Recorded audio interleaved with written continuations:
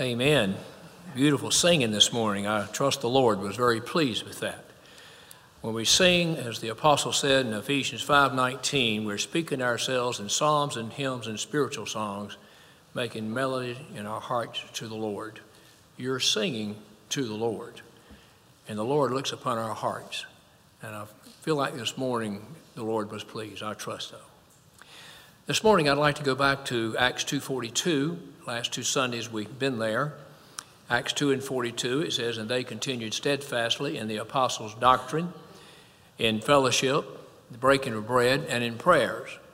2 Sundays ago we emphasized the part of that statement that says that they continue in the apostles' doctrine. Last Sunday we looked at the expression prayers. They continued steadfastly in prayer.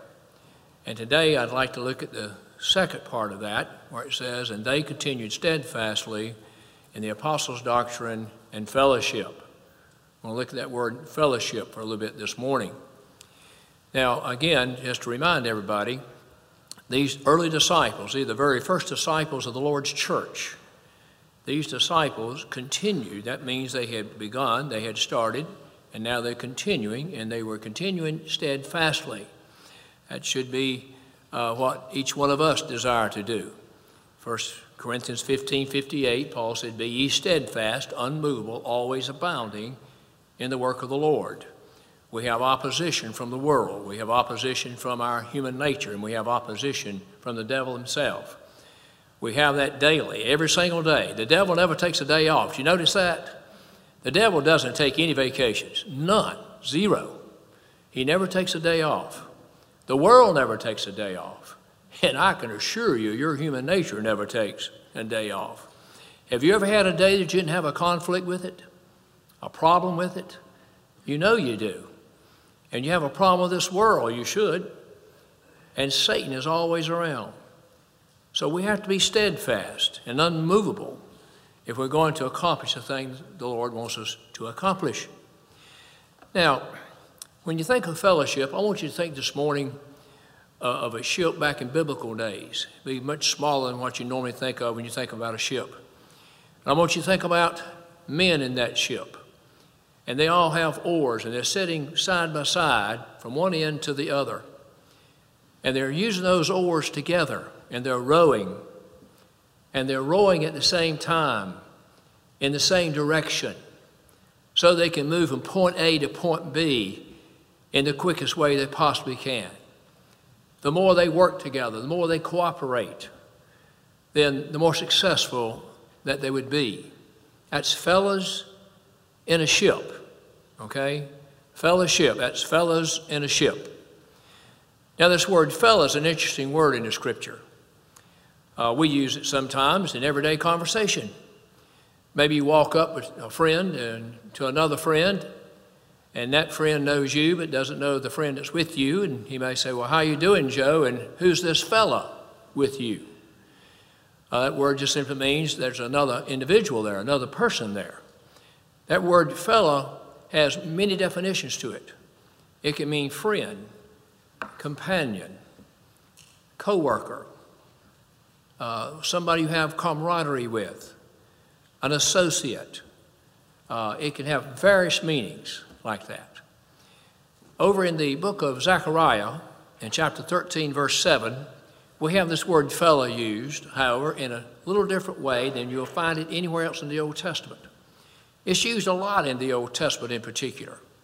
You'll find where the Philistines, when David actually had joined himself with them, and they were going to go out and do battle against the Israelites, that the lords of the Philistines came to the king and said, "This fella." Now, the fellow they were talking about was David. They didn't call him a name, just call him this fella. That is our midst right here. Says, we know, we remember when they sang the song that Saul slew his thousands, David his 10,000s.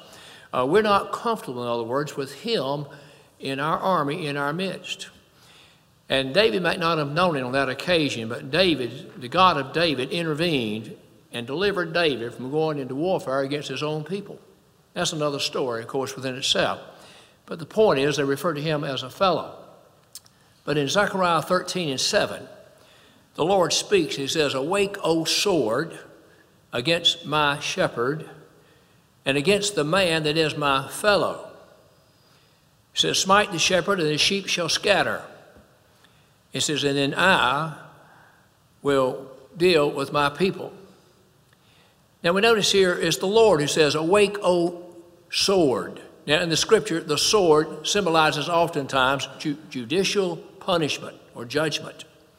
And that was going to happen. This is a verse that's a prophecy of the Lord Jesus Christ.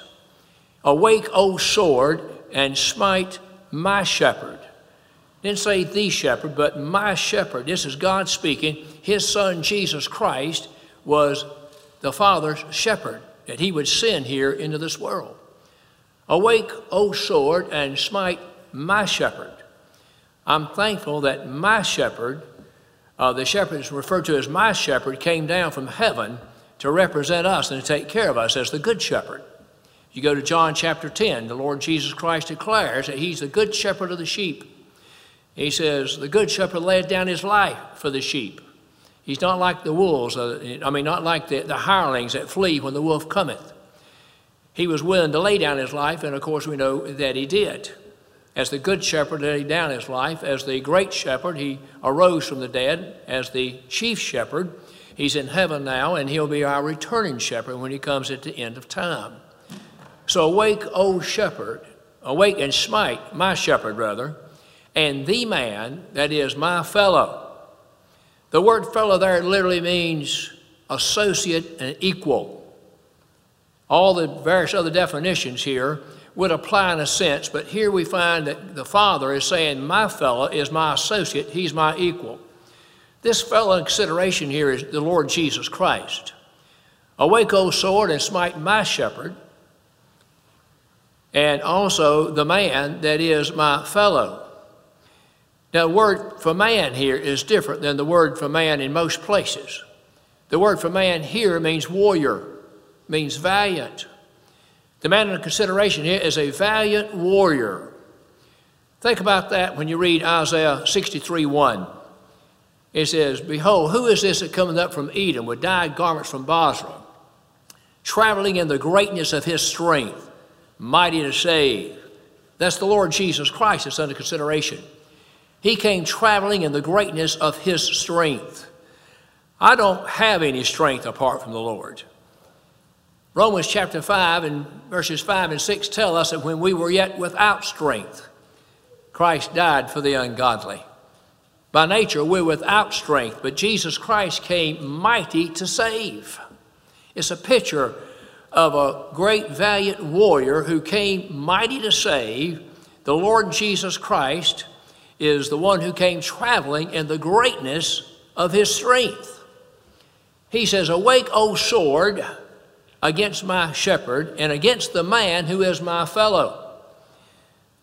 As man, the Lord Jesus Christ came as the Son of Man, and we see here his humanity. But the word fellow here would point us to his divinity. Again, he is a valiant man, a warrior, an associate, and equal with the Father. Now, this is taught us in various places.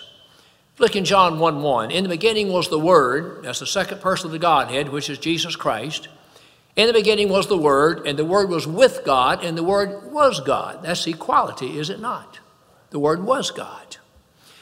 In Philippians 2:5 and 6, Paul said, let this mind be in you that was also in Christ Jesus, who being in the form of God, thought it not robbery to be equal with God. Jesus Christ was equal with the Father. In John chapter 6, verses 38 and 39, Jesus said, for I came down from heaven not to do mine own will, but the will of him that sent me. This is the Father's will. All he hath given me, I shall lose nothing to raise up again at the last day. The will of the Son and the will of the Father are identical, one and the same. 1 John 5:7, for the three that bear record in heaven, the Father, the Word, and the Holy Ghost, and these three are one. That's equality, you see. So that's what he's saying. He says, awake, O sword, and against my shepherd, and against the man that is my fellow. That word fellow, once again, shows equality. the one that the Father sent here, would come under the sword of judicial judgment, you might say, as he took our place on the cross and suffered in our room instead, taking our sins in his own body to the tree of the cross. So that word fellow is used here different than it is in the other places. But at the same time, it carries the idea of equality. Now let's look over here just for a moment.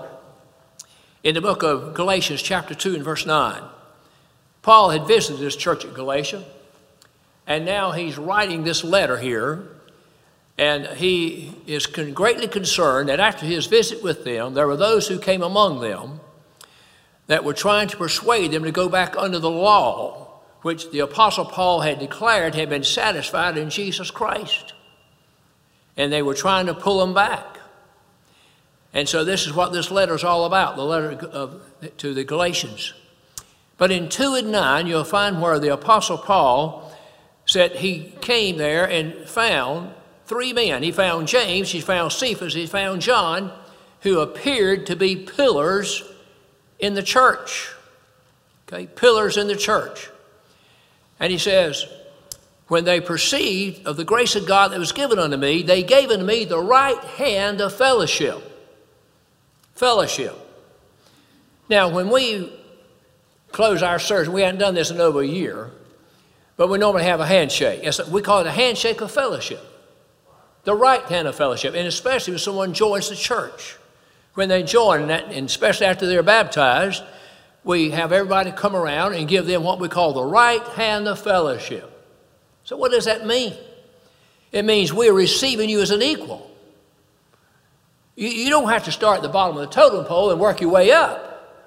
Because in the Lord's house, in the Lord's church, there are no big I's and little U's in his house. Everybody's the same. The one that comes in the 11th hour, just as much as the one that came in the first hour, you see. There's equality.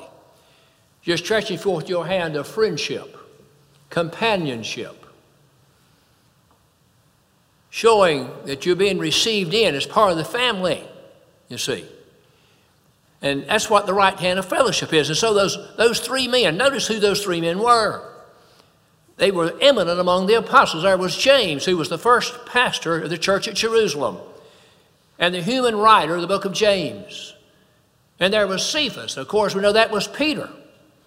Peter wrote 1 Peter, 2 Peter, and he would become the apostle to the Jewish people, to the circumcision.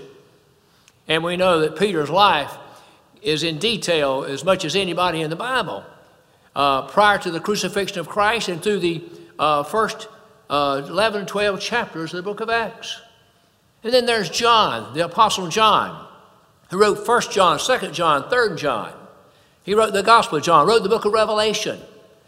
These 3 men were extremely well known among the 12 apostles. Now, among the apostles, there was equality. They were all apostles. They all had the same gifts from the standpoint they were able to heal and they were able to teach and to preach. But these 3 men, he says, they perceived that they were pillars of the church. And now added unto them was Paul and Barnabas.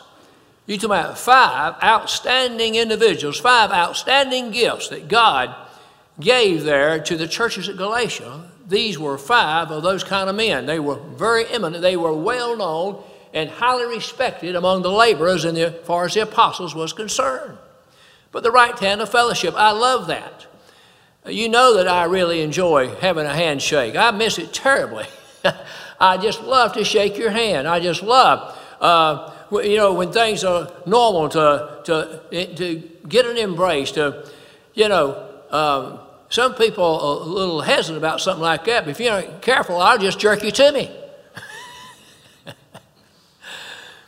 I love to love, and I love to be loved in the right way and right manner.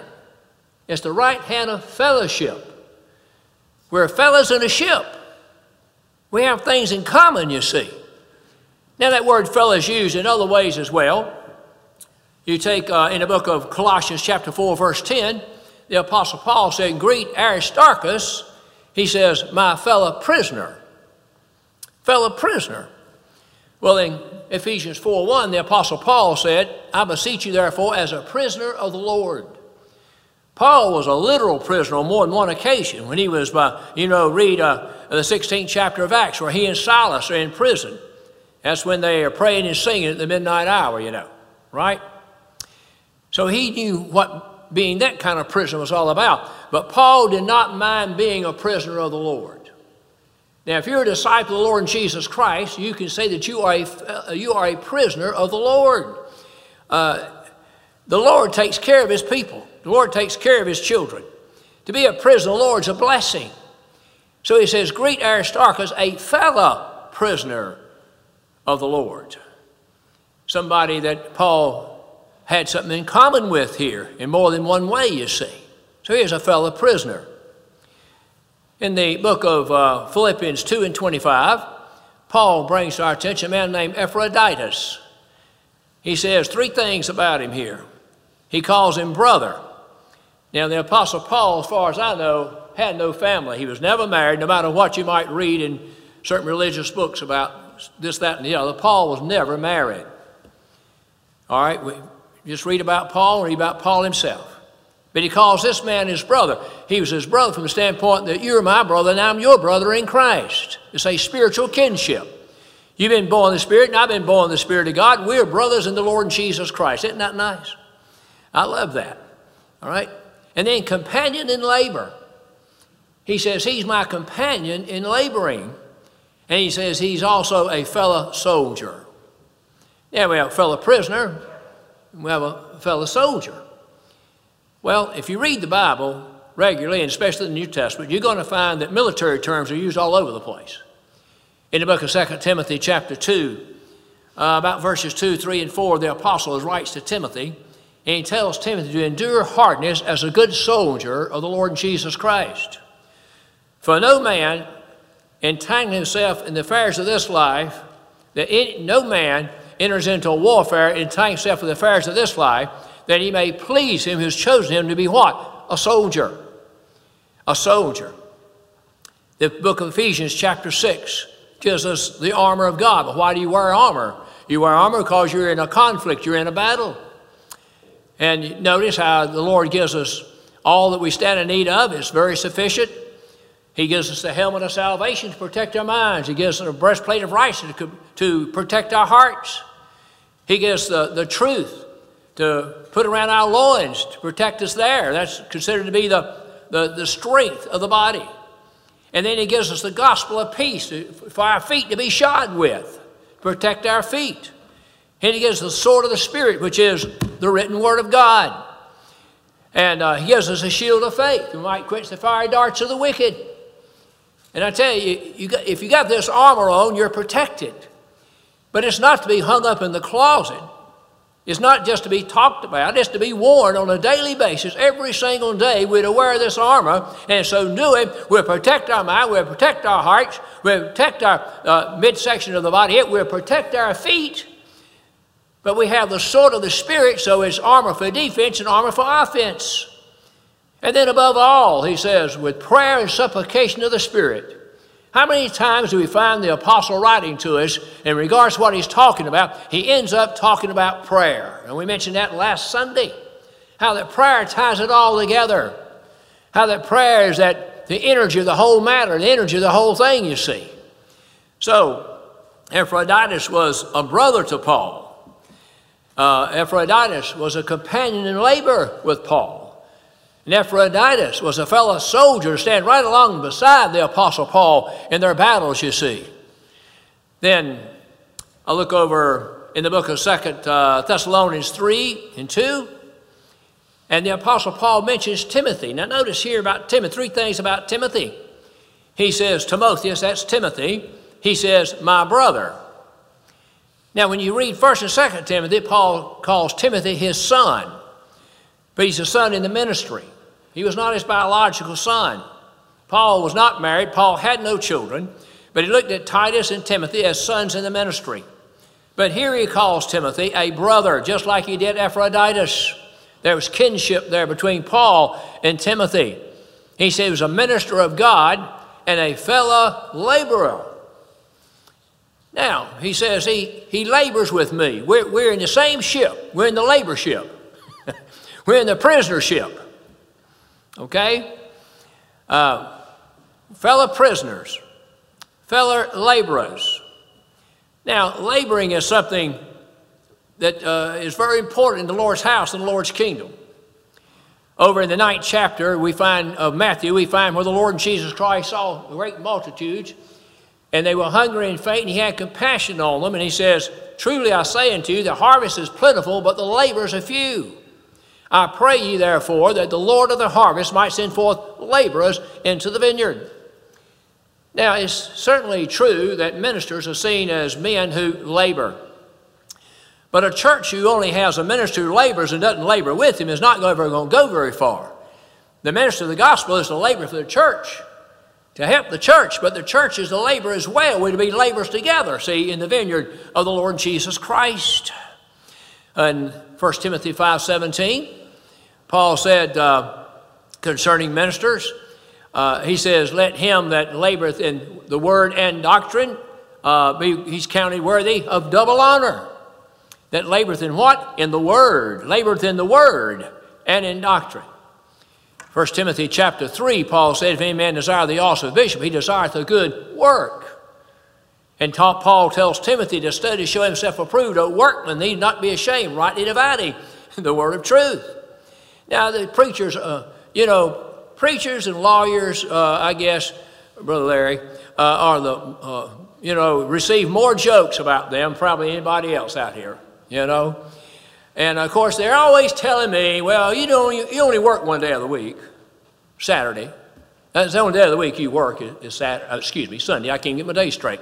But anyway, it seemed like Saturday. I got up at 4 o'clock this morning. I was in North Carolina, and I caught a plane at Raleigh-Durham Airport at 6:50 and flew back home this morning. Karen and I have been over there visiting with our family. And that, by the way, that's why she's not here this morning. She stayed there because I got to go back later on in the week to preach on Friday and Saturday at Answer Church over there, and then we'll be flying back again next Sunday morning, getting up at 4:40 again, next at 4:20 next Sunday morning. So cut me a little slack this morning. And so, anyway, we find the Bible speaking about fellow prisoners and fellow laborers. And here, as a fellow laborer, we're all to be involved. Notice Hebrews 6:10. "For God is not unrighteous to forget your labor of love, and that you've ministered to the saints and doth minister, and yet continue to minister." As you labor in the vineyard of the Lord sees it all, and he's the one that's going to commend you by, putting his arm around you, spiritually speaking, so to speak. We're not to do for show. We're not to do to be recognized. But the Lord is not unrighteous to forget your labor of love. Our labor in the Lord's church and the kingdom is a labor of love. Hebrews chapter 4 and verse 11, Paul says, "For there remaineth a rest for the people of God. Therefore let us labor that we might enter into this rest." There's a wonderful rest for the soul for God's people in the church and in the kingdom. The more you labor in the church, the more rest that you'll have. The more rest that you will have. Now, the Lord Jesus Christ said in Matthew 11, 28 through 30, he said, "Come unto me, all ye that labor and are heavy laden, and I'll give you something. I'll give you rest." Notice he didn't say anything about giving life. If you're laboring and heavy laden, you've got life. I'm talking about spiritual, eternal life. But he says, "Come unto me, all ye that labor." Are you laboring? Are you heavy laden? Do you feel the weight of this world on your shoulders? Do you feel the weight of this world in which we're living? Does it bring sorrow to your heart? Does it bring anguish? Does it bring heaviness to your soul? To see the things we see and hear the things we hear and see the direction this world is going in and see the direction that our nation is going in, it ought to bring us down. "Come unto me," though he says, "all ye that labor and are heavy laden, and I'll give you rest. Take my yoke upon you and learn of me, for my yoke is easy and my burden is light."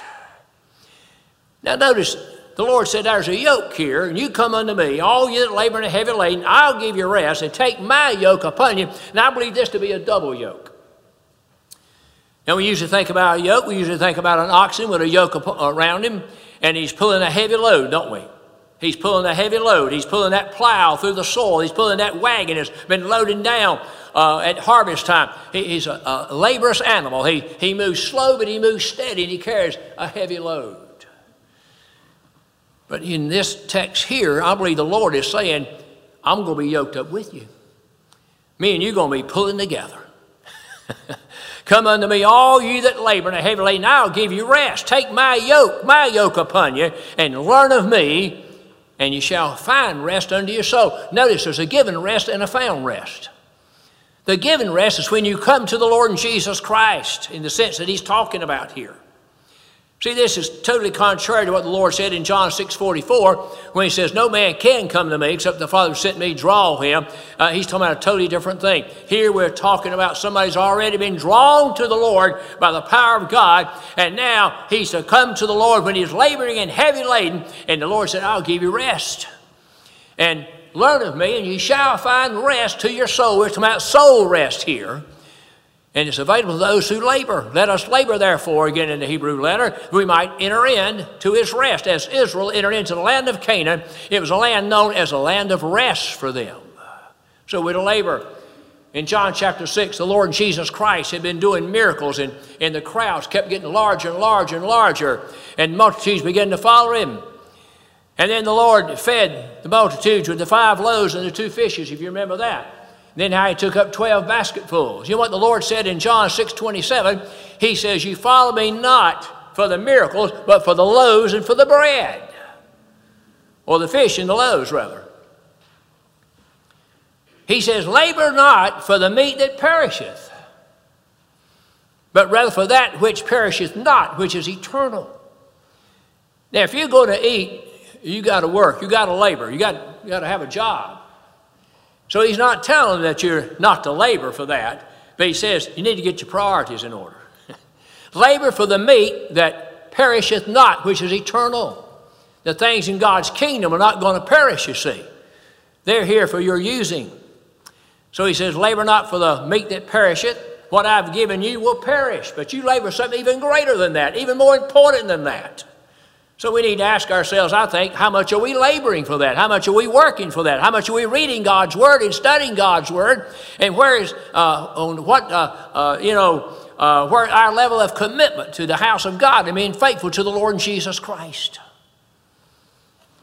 So it was a fellow prisoners and fellow laborers. You go back to Colossians chapter 4, verse 10, he says, and greet Aristarchus, he says, my fellow prisoner. Drop down one more verse and you'll find where he and 2 or 3 others he mentions are called fellow workers. Fellow workers. Well, we're to be involved. We're to be laboring. We're to be working, you see. And as fellows, we're doing it together. We're yoked up together, aren't we? Now that yoke, by the way, while I'm on that yoke that the Lord speaks about there in Matthew chapter 11, that's an easy yoke to put on because you're yoked up with Christ. But notice another yoke in Acts chapter 15. In Acts chapter 15, there's people who come down to Jerusalem, and they're bringing forth a message, except you be circumcised and keep the law of Moses, you cannot be saved. Circumcision was a big thing to the Jewish people. And they thought you had to keep the law of Moses. Certainly circumcision was one of those things you had to keep. But the Apostle Peter says about verses 10 and 11 over here, he says, why put ye this yoke upon our necks? Why put you this yoke upon our necks and upon the neck of the disciples that even our forefathers were not able to bear? He said, this is an unbearable yoke. Man cannot get to heaven, brethren, by keeping the law. It would require total, absolute, total perfection. Not 99% perfection, 100% perfection. You can't labor long enough, hard enough, work long enough and hard enough to earn your way into glory land. I can tell you that now. Nobody will ever be in heaven based upon their own works. It's based upon the work of the Lord Jesus Christ and him alone. He says this yoke is, we cannot bear this yoke. Our forefathers couldn't bear this yoke, but we believe we're saved by grace even as they.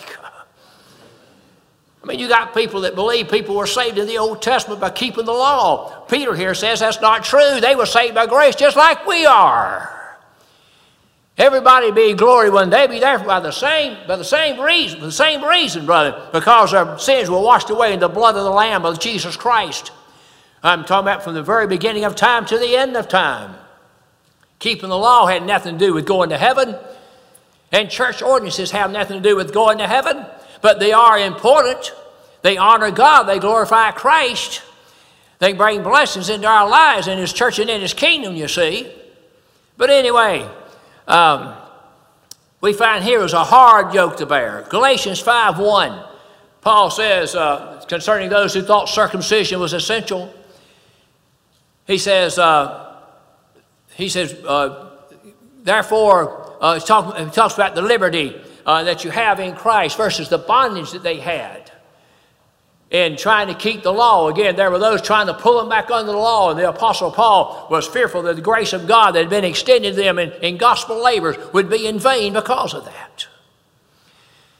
Now, over here in the book of Philippians, chapter 4, this church was so precious to the Apostle Paul for different reasons. But in Philippians chapter 4, you'll find where he starts it off. Now, this is kind of unusual because it sounds like this ought to be in Philippians chapter 1, verse 1, where you might think this would be, but it's over here in Philippians 4:1.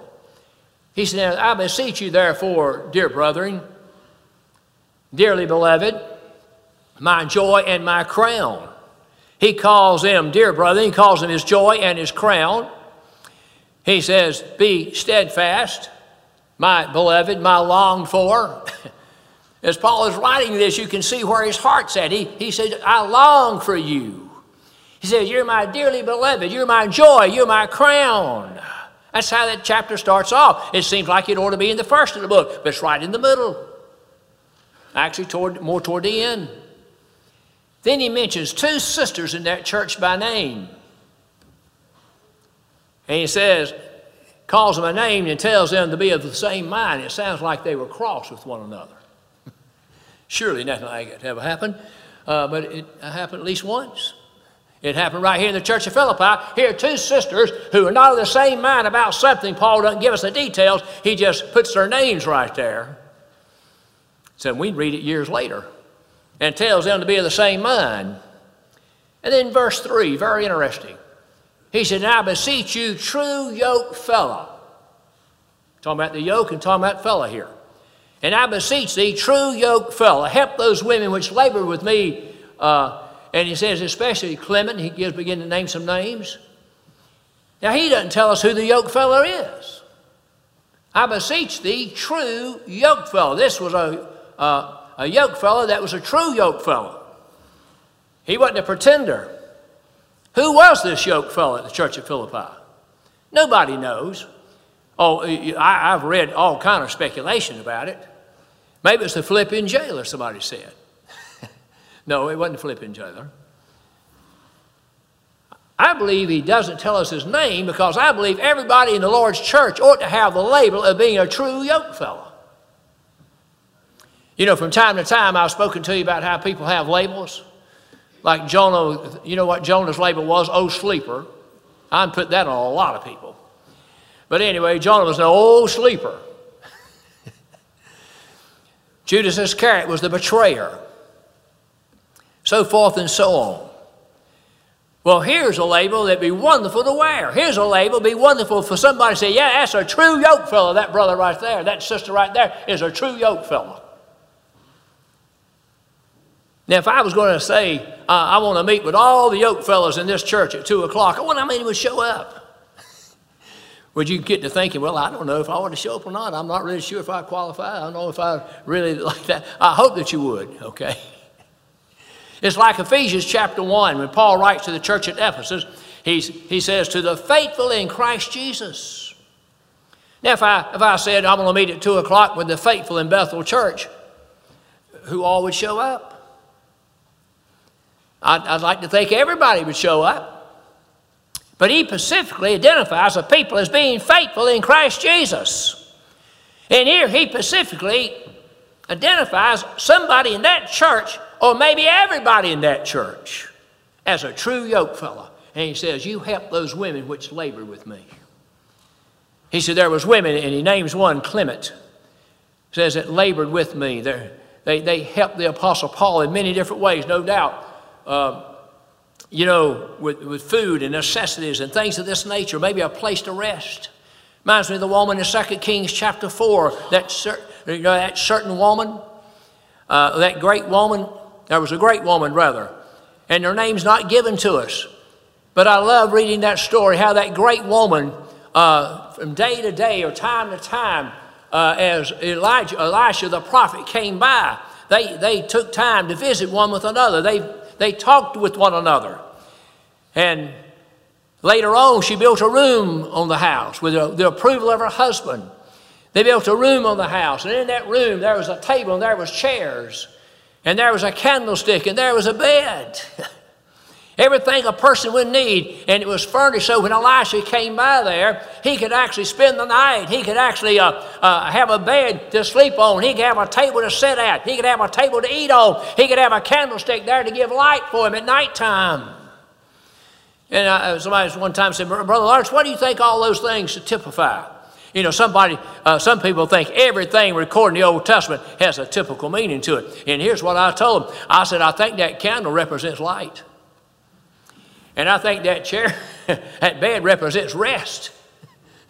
And I believe, you know, that chair represents something to sit on. That table represents something where you put food on. That's all I see in it. But from that point of view, but I see love, I see compassion, I see somebody wanting to go a step further. Now somebody say, well, it seemed like to me it was enough that she took time just to talk to him when he came by. And no doubt she probably gave him an apple pie or something as he came by, or pecan pie. She really liked him. Anyway, I'm sure she done things like that. But it always reminds me of the story. I know you've heard me tell this. Some of you have, and some of you haven't. But many years ago, my oldest son, David, who's 47, at this time he's about 6 or 7 years old. And Brother Lonnie Mazingo's senior had come over to attend an associational meeting. We had to get him to the airport, which was about a 2-hour drive. And so my wife volunteered to take him. And on the way to the airport, Brother Lonnie kept telling her, he said, I hate for you to do this. I know this is a lot of trouble. And she said, no trouble, Brother Lonnie, no trouble. A little bit later, he said it again. She said, I assure you it is no trouble. The third time he said it, David raised up in the back seat and said, Mama, this is a lot of trouble. So that's the way some people view things like that, being trouble and not just a little trouble, it's a whole lot of trouble. But to Karen, it was no trouble at all. She was happy to do it. She was delighted in doing it. It gave her pleasure to do it.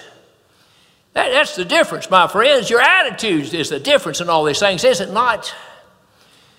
Now, you got fellow laborers, you got fellow prisoners, you got fellow workers. And then we talk about fellowship, being in the ship. The disciples continued steadfastly in fellowship. One of the things I have missed so much this past year is the degree of fellowship that we have enjoyed in times past. But because of this coronavirus and one thing or another, we've had to live our lives. We've been separated, just seeing each other minimum amount of time compared to how we have done it in years gone in past. And I miss that greatly. I miss it very much. These people continue steadfastly in fellowship. Now, the Apostle Paul writes in Ephesians 3, 7, and 8, he says, unto me, who am less than the least of all the saints, is this grace given. He said, by the grace of God, he said, I have a gift that God by his grace has given unto me. And he says that I might declare unto the Gentiles their unsearchable riches of the Lord Jesus Christ, and declare to him what is the fellowship of the mystery. That's kind of an interesting expression, not to me. Fellowship of the mystery. That mystery is the gospel. The next verse says, for these things have been hid in God from the beginning of time. What you have today has not always been available to God's people. From the time of Adam to Moses, brother, there was just very little revelation of God to the human race. And then from Moses coming along, writing the first 5 books of the Bible into Malachi, and the Old Testament is recorded, and God gave the ceremonial law, the moral law, and the civil law unto one nation, not all nations, but one nation. And then the Lord Jesus Christ comes along and sets up his gospel church, and we have a complete Bible. But from the beginning of time, these things were hid, he said. They were not known, they were not revealed. to the natural man who's dead in trespass and sin, they're never revealed to him. He can never see it, never understand it. He's dead in trespasses and in sins. And once again, this past year in the past election proved one more time that there is at least one thing a dead man can do, and that's vote. He can certainly do that. It happens every single voting time. Somebody who's been dead for years registers to vote. I don't know how they do that, but they do. It was hid from them. It was hid from even the elect angels of God. Remember, Peter says, the elect angels have desired to look into these things which you know and understand, and knew not. The Gentile world did not know it. A lot of times people just forget about all that. They don't think about that. The truth of the gospel, the true gospel in Jesus Christ, has been here since the days of our Savior, and then on a limited basis because lack of transportation, technology, and all these kind of things. I'm telling you, what you have today at your fingertips, you ought to thank God for every day that you live. I trust I do. Thank you, Lord, for this understanding.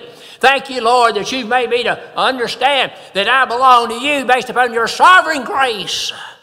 I belong to you based upon unconditional election. I belong to you in that covenant relationship. I belong to you by blood-bought redemption.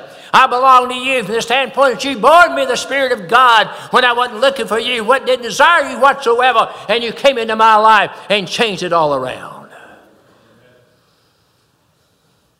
You think about them things? This is not the way it's always been.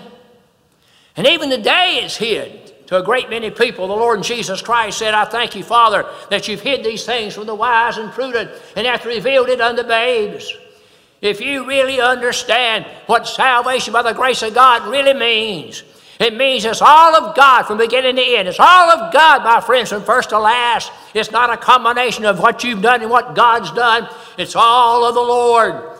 Everything of it's the Lord. That's why we have security in Christ. He said, here's this fellowship of the mystery.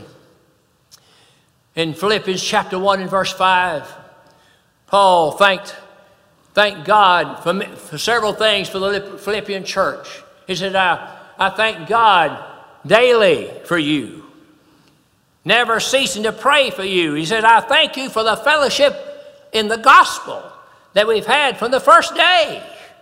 He's going back to Acts chapter 16 when he went down to Philippi. Remember, he wanted to go to Asia and preach, and the Spirit wouldn't let him. He wanted to go to Bithynia and preach, and the Spirit forbid him not.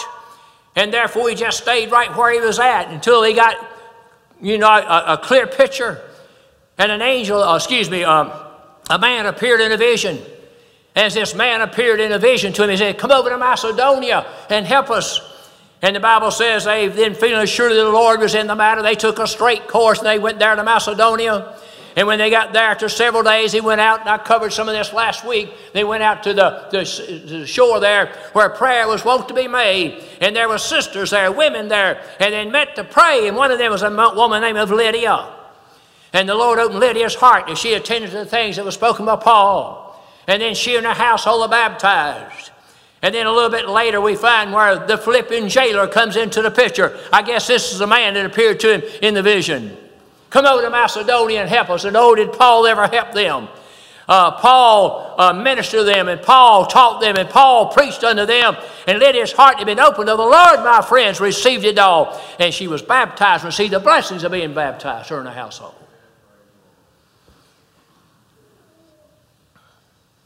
And the Philippian jailer, we don't have half the time we need to talk about him. But anyway, the Philippian jailer, what a blessing the providence of God was in the Philippian jailer's life. Remember at midnight, Paul and Silas are praying, and they're singing songs at midnight. And God shakes the prison doors, my friends, and the doors open wide open of their own accord. But Paul and them didn't escape. They just stayed right there. And the keeper of the prison came, and he realized that the doors were open. He thought everybody had escaped. And he drew his sword and was going to just slay himself and take his life. Because the penalty, my friends, in that day, if you were watching a prisoner and he escaped, your life was taken in his place. And Paul said, do thyself no harm. We're all here. That had to shock him. You mean the doors are open and you're in prison and you didn't walk out of here? You didn't run out of here? You didn't escape? No, we're right here. And the apostle preached the gospel to him. He and his household were baptized. You go to the end of this chapter, you're going to find where they wanted to get them out of there, and Paul says, no, they put us in here, they're going to come and take us out of here. And that's exactly what they did before they left Philippi. You find where they go into the house of Lydia. This is fellowship. I want to close with a couple of scenes of fellowship here this morning. Last week we closed out in the book of Acts chapter 20. I want to go to Acts chapter 21 just for a moment. In Acts chapter 21, we find where Paul and them had landed at a place called Tyre. Look at verse 4. For there the ship was unladen her burden, and finding disciples, we tarried there 7 days, who said to Paul through the Spirit, he should not go up to Jerusalem. And we had accomplished those days, we departed and went our way. And they all, notice this, these disciples, they all brought us on our way with wives and children. Notice how he puts that in there. Why did he put that in there? Because that's the way it's supposed to be. It's supposed to be husbands and wives and children in the house of God. Entire families come to the house of God. We don't separate them out. We don't segregate them out. We want them all together right here together to sing together and pray together and hear the preaching of the gospel together. And so these disciples with their wives and their children brought them on their way. That just simply means whatever they stood in need of, they supplied it to them. If they needed food, they gave them food. If they needed clothes, they gave them clothes. Whatever it was. And they brought us on our way. I love that expression. Till we were out of the city, and we kneeled down on the shore and prayed, just like you did in the last of Acts chapter 20. We kneeled on the shore and prayed together. And we had taken our leave one of another. We took ship, and then they returned home again. Here's a departure. And we go to Acts chapter 28, after Acts 27, when Paul and them had that shipwreck.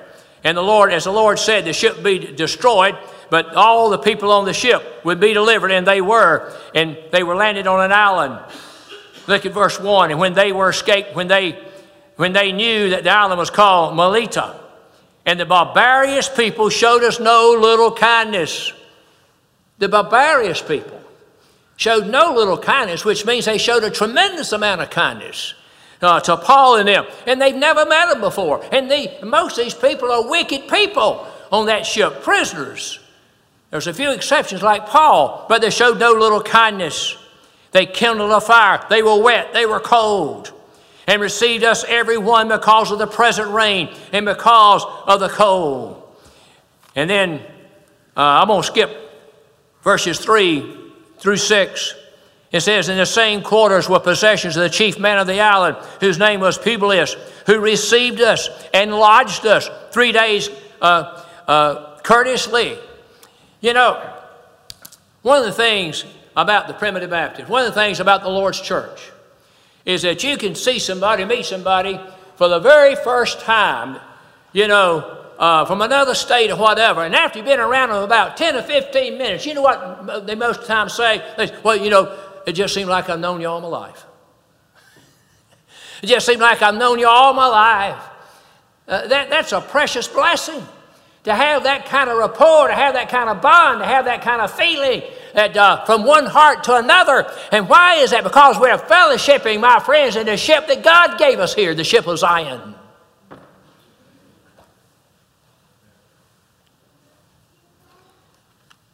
He lodged us 3 days courteously. I don't read about where he gave him a bill.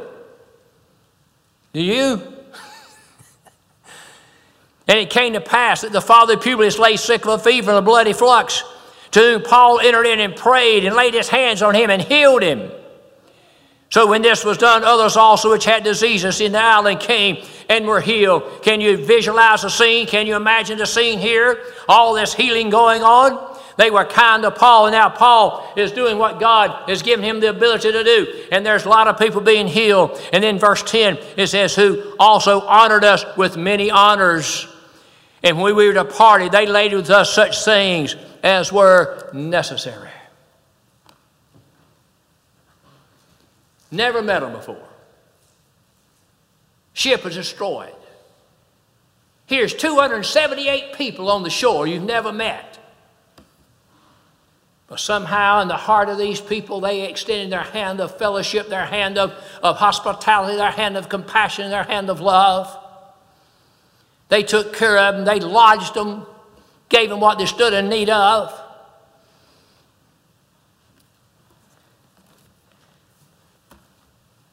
In our household, when I was growing up, my father and mother were very, very faithful, dedicated members of Antioch Primitive Baptist Church. My father was a deacon in the church there. Dad was a farmer. Dad would borrow money in the spring, make a crop, pay off the bill, turn around and borrow money again for another year. Never could get out of debt. Never could get over the hump. That's just the way farmers did. They'd borrow money to make their crop, sell the crop, hope and pray they had a good enough crop to pay their debts. I remember Karen and I were trying to make it that way. I was trying to give as much time as I could to the ministry back then. And we settled up in the fall. And she said, "What we got left?" I said, "Very little." And she just busted out crying. I won't ever forget it. And she said, "Don't tell me you don't feel like crying too." I said, "Well, honey, look at it this way. We made enough to pay our debts. And we just start over again." My dad would put money on the table each Sunday that was borrowed money. Borrowed money. Borrowed to make a crop. He didn't wait till the end of the year and see how the crop did and see if he'd have some money left over to put on the table. No, every Sunday he made his contribution with money he had borrowed to make a crop with. When preachers would come and stay at our house, Dad would take the car down there and fill the car up with farm gas. Give them a full tank of gas. Borrowed money to pay for that gas. My mother had the reputation of being the finest cook there was. And I can never tell you how many people she fed in her lifetime who came there and spent the night with us. Preachers, non-preachers, families. It's the best life, I tell you. They gave me the best life that you could give me. And we try to do that with our children. And our children would get pretty upset with us if they found out somebody got somebody that we could have had. We already had a house full. Well, they found out somebody else got, so, "Well, we already had them, Dad." I'm glad they felt that way. I'm glad they understood the benefit of it, the value of it, of sharing with God's people what God has blessed you with here.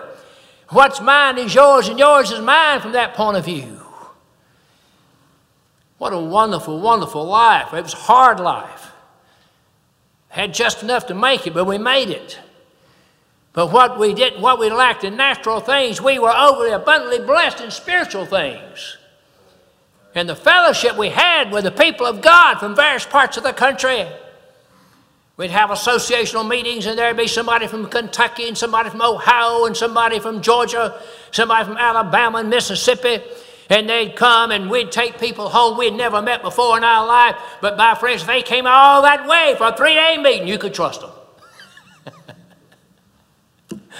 You could trust them. These disciples continued steadfastly in fellowship. We're all fellows in a ship. Let's all row together. Let's get in sync. Let's get from point A to point B together. Being of one accord, one mind. Enjoy what God's given us here, regardless of what the world's doing out here.